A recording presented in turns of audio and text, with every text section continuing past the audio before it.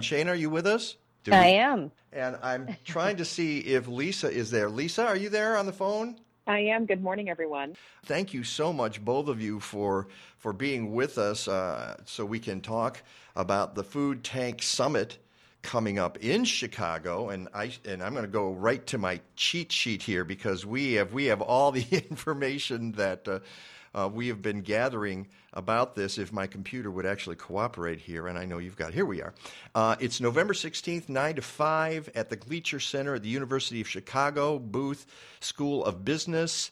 And if you're wondering where the Gleacher Center is, basically it's right next to Tribune Tower. It's at 450 North Cityfront Plaza Drive. You can get your tickets at foodtanksummit.com. The theme of the summit is We Can Change the Food System. That's why we have our two guests, Lisa Moon from the Global Food Banking Network and Shayna Harris from Farmer's Fridge. We'll get to you guys in just a second, but I want to let folks know that there are a couple of major partners on this show, the Chicago Council on Global Affairs and the University of Chicago Booth School of Business. It turns out that Organic Valley is the sponsor of the Facebook live stream. Mm-hmm. I think we got to give them 3 dings. I'll give them all dings for helping out with the summit. And apparently, now I can't figure out the numbers. They sent me 2 different numbers. Maybe one of you guys know, but we'll have Danielle on the show next week, Nierenberg, who's the president of Food Tank, and maybe she can give us the exact numbers. One of the pieces of information they sent me said they had a million organic Facebook Live views when they did their summit in Sacramento last month. The other one said 15,000. So that's kind of a huge difference. But I was at the California Summit, Mike, and they did mention 1 million views. It was like a big breakthrough moment for them, big milestone. So I think that million number is accurate. Wow. Okay. Well, that gets a beer ding. Ooh. All right. And Barilla USA is hosting the reception/dinner, and you know where that is, Peggy. Italy! At 43 East Ohio Street. That's 6 to 9 p.m. Again, that's on the 16th of November. And there's a reception right before that for folks who don't want to attend the whole dinner. Right. And so I think I've gotten all the required stuff out of the way. That's all the time we have, folks. Good night, nice everybody. Talking to you, ladies. Great job. Well, there's a lot going on, obviously. Let's start with you, Lisa. You are the president and CEO at the Global Food Banking Network.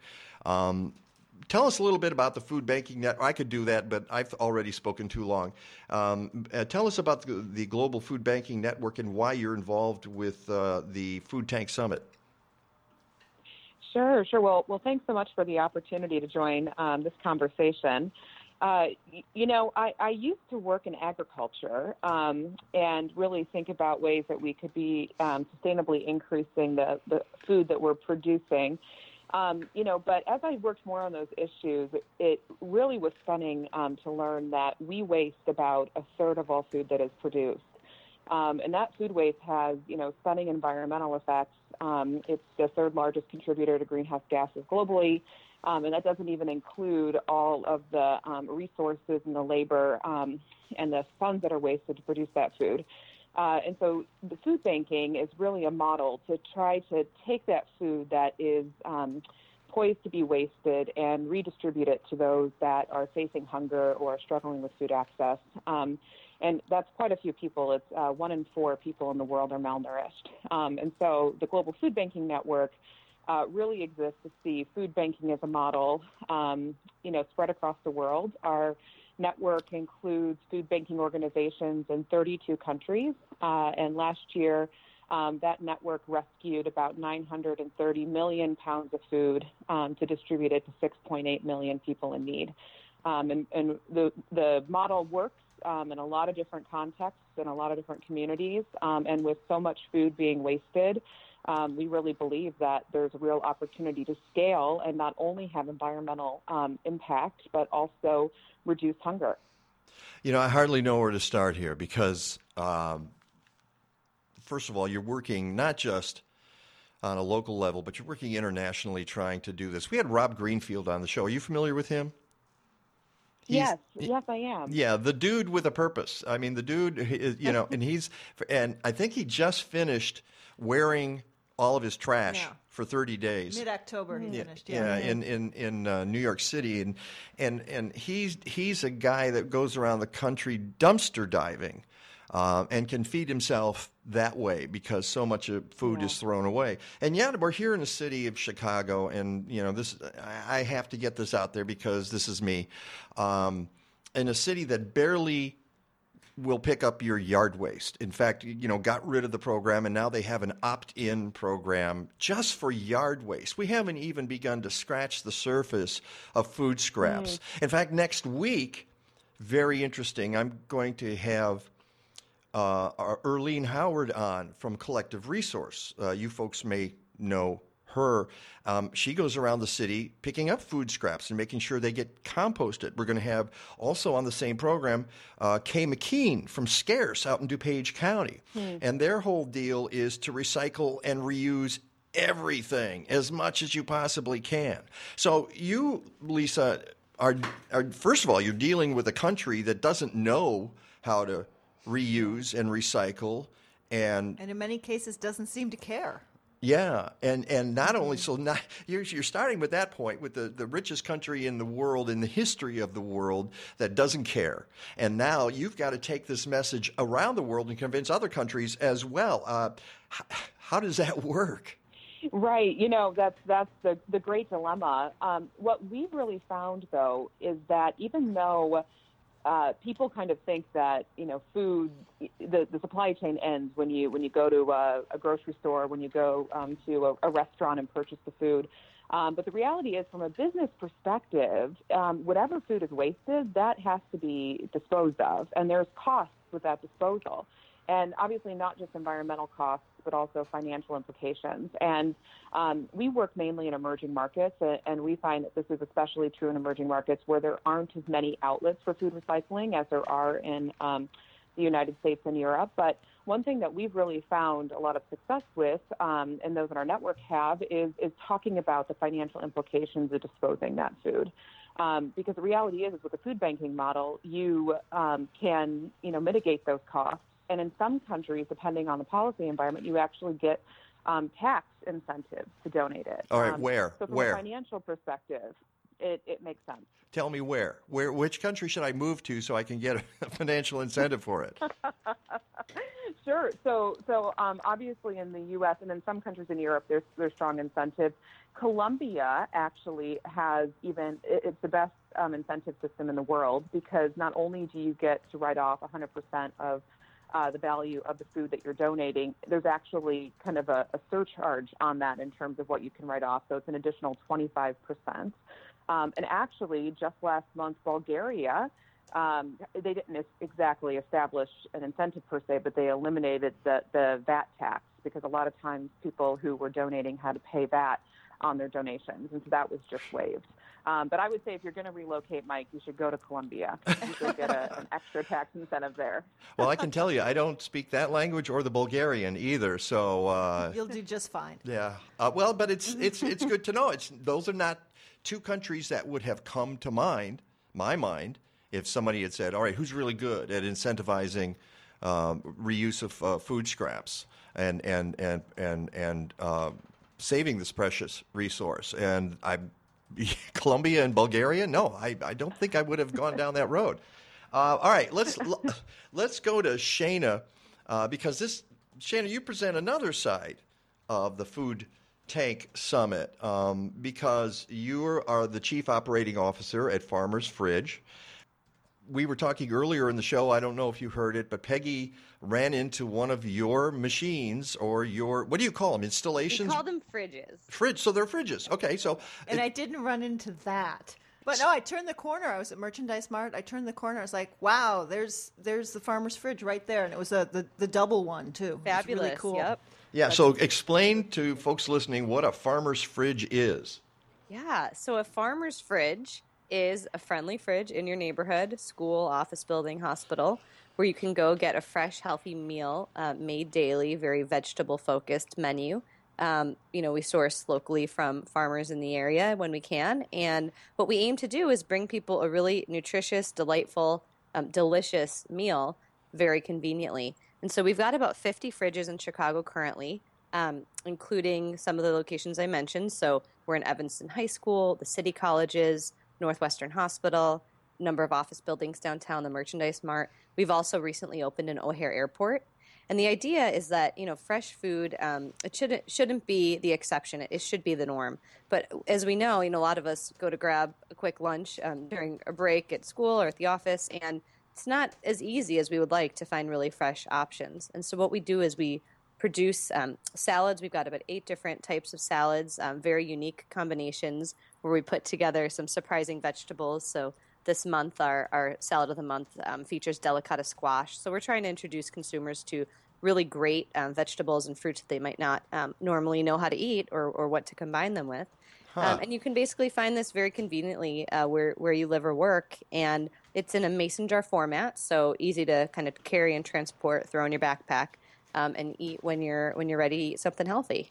All right. Well, so we have to explain a few things here because that might get folks interested, but I imagine the word you don't want to hear or the phrase you don't want to hear is vending machine, right? So we do sell, we call this our fridge. It's not a vending machine, it's a fridge. But it vends. It's an automatic vending platform. It takes credit cards.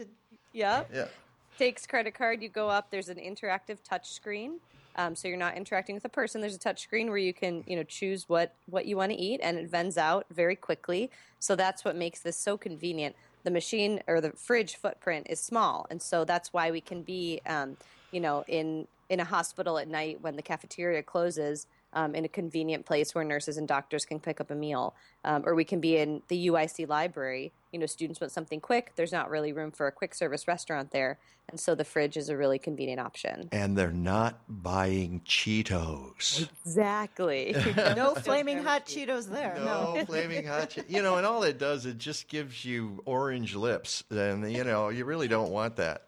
For us, you can get orange lips from our squash. There you go. Yeah, connecting to what Lisa mentioned in terms of food waste. So, for us, this is really about democratizing access to healthy, fresh food, and we see that kind of all the way through our chain. So we're in surprising places. We're at very, very affordable prices for fresh salads and hearty snacks.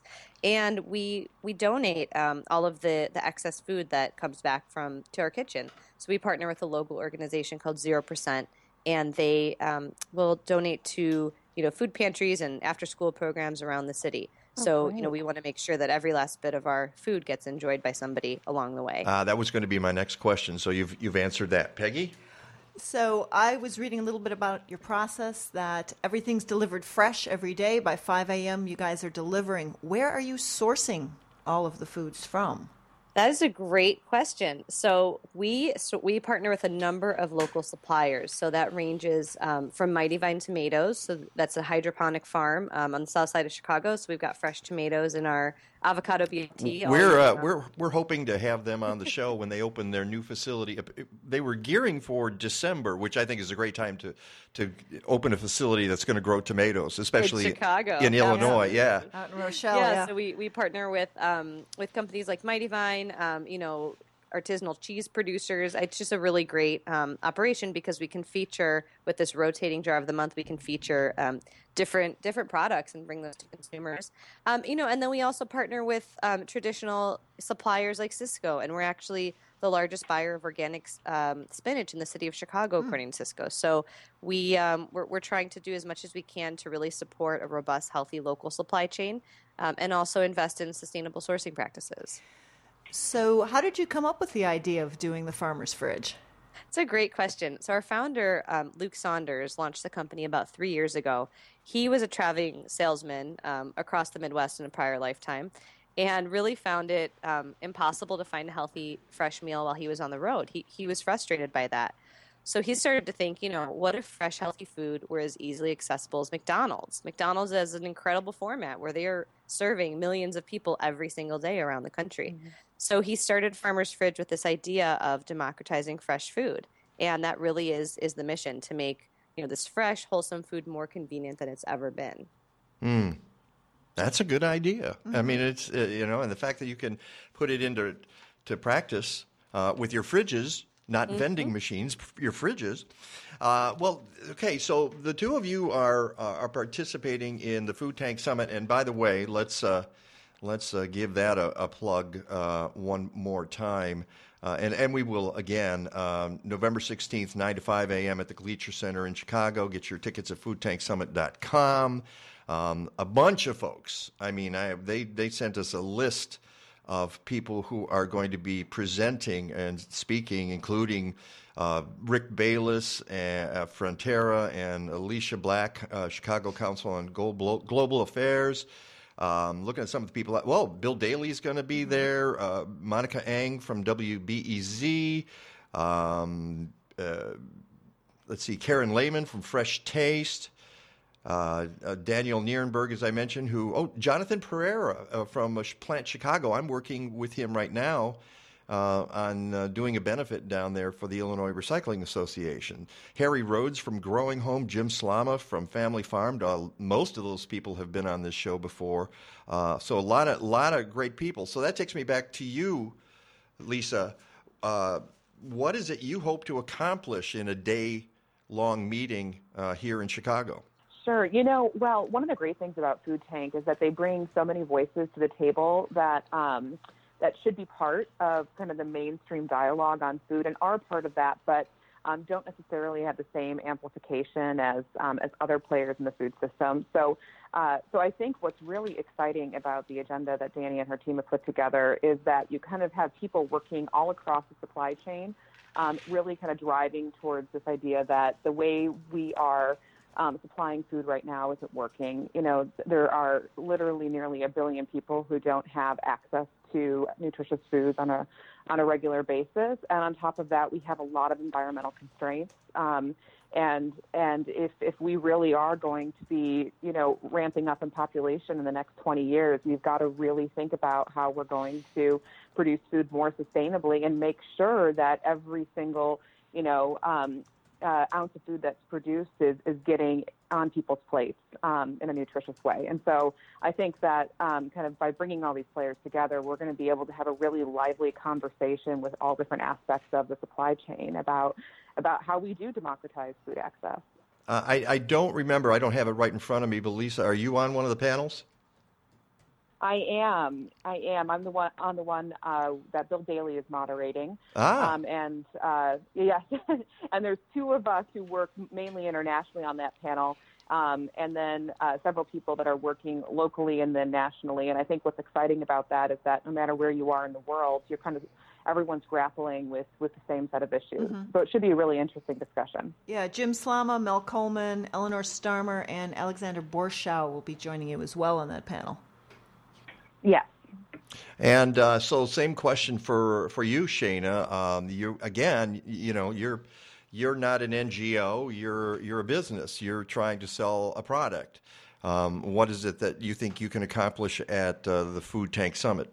Yeah, very similar to Lisa, and actually my background is a bit of a mix of private and public sector, but really always with this objective of ensuring that we can source food sustainably to feed the future, and that people can access that, and everybody has access to it. And so I really do feel like the opportunities and the big challenges that we're facing in the nonprofit sector, in the sector, and the issues that Lisa's addressing around food waste and food recovery, and feeding people sustainably, and then the challenges we're facing as a fast-growing company, to make sure that we have access to markets and really can invest in bringing food to kind of unexpected places. Mm-hmm.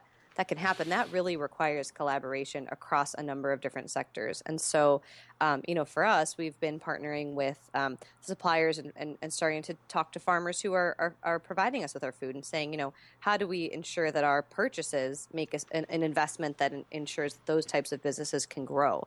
How do, partnering with 0% in terms of food waste and recovery, as we continually work to minimize waste coming out of our facility and coming back from our fridges, how can we continue to partner with an organization like 0%? Because those food rescue and waste issues are pervasive. So even as we address those within our own business, there's a lot that we can contribute to ensuring that food does get to people who who deserve a right to eat healthy food. And so just what Lisa said, that the challenges are so big, but there's a lot of innovation within all of our sectors. And I think having the opportunity to come together, hear what each other are doing, and there can be some really surprising and uncommon collaborations that come out of those instances and those moments. So really looking forward to the Food Take event to learn from others, to share our story, and really continue along the innovation path. Did you attend this is actually the third summit that Food Tank's doing this year. There was one in Washington and one out in California. Did you attend either of those? Yes, I did. I attended both of them. Farmers Fridge is sponsoring the meeting, okay. And the Farm Take Summit in Sacramento was just fabulous in terms of bringing together really the food production farm piece of the story and the kind of private sector companies trying to turn that food into something great that people want to eat.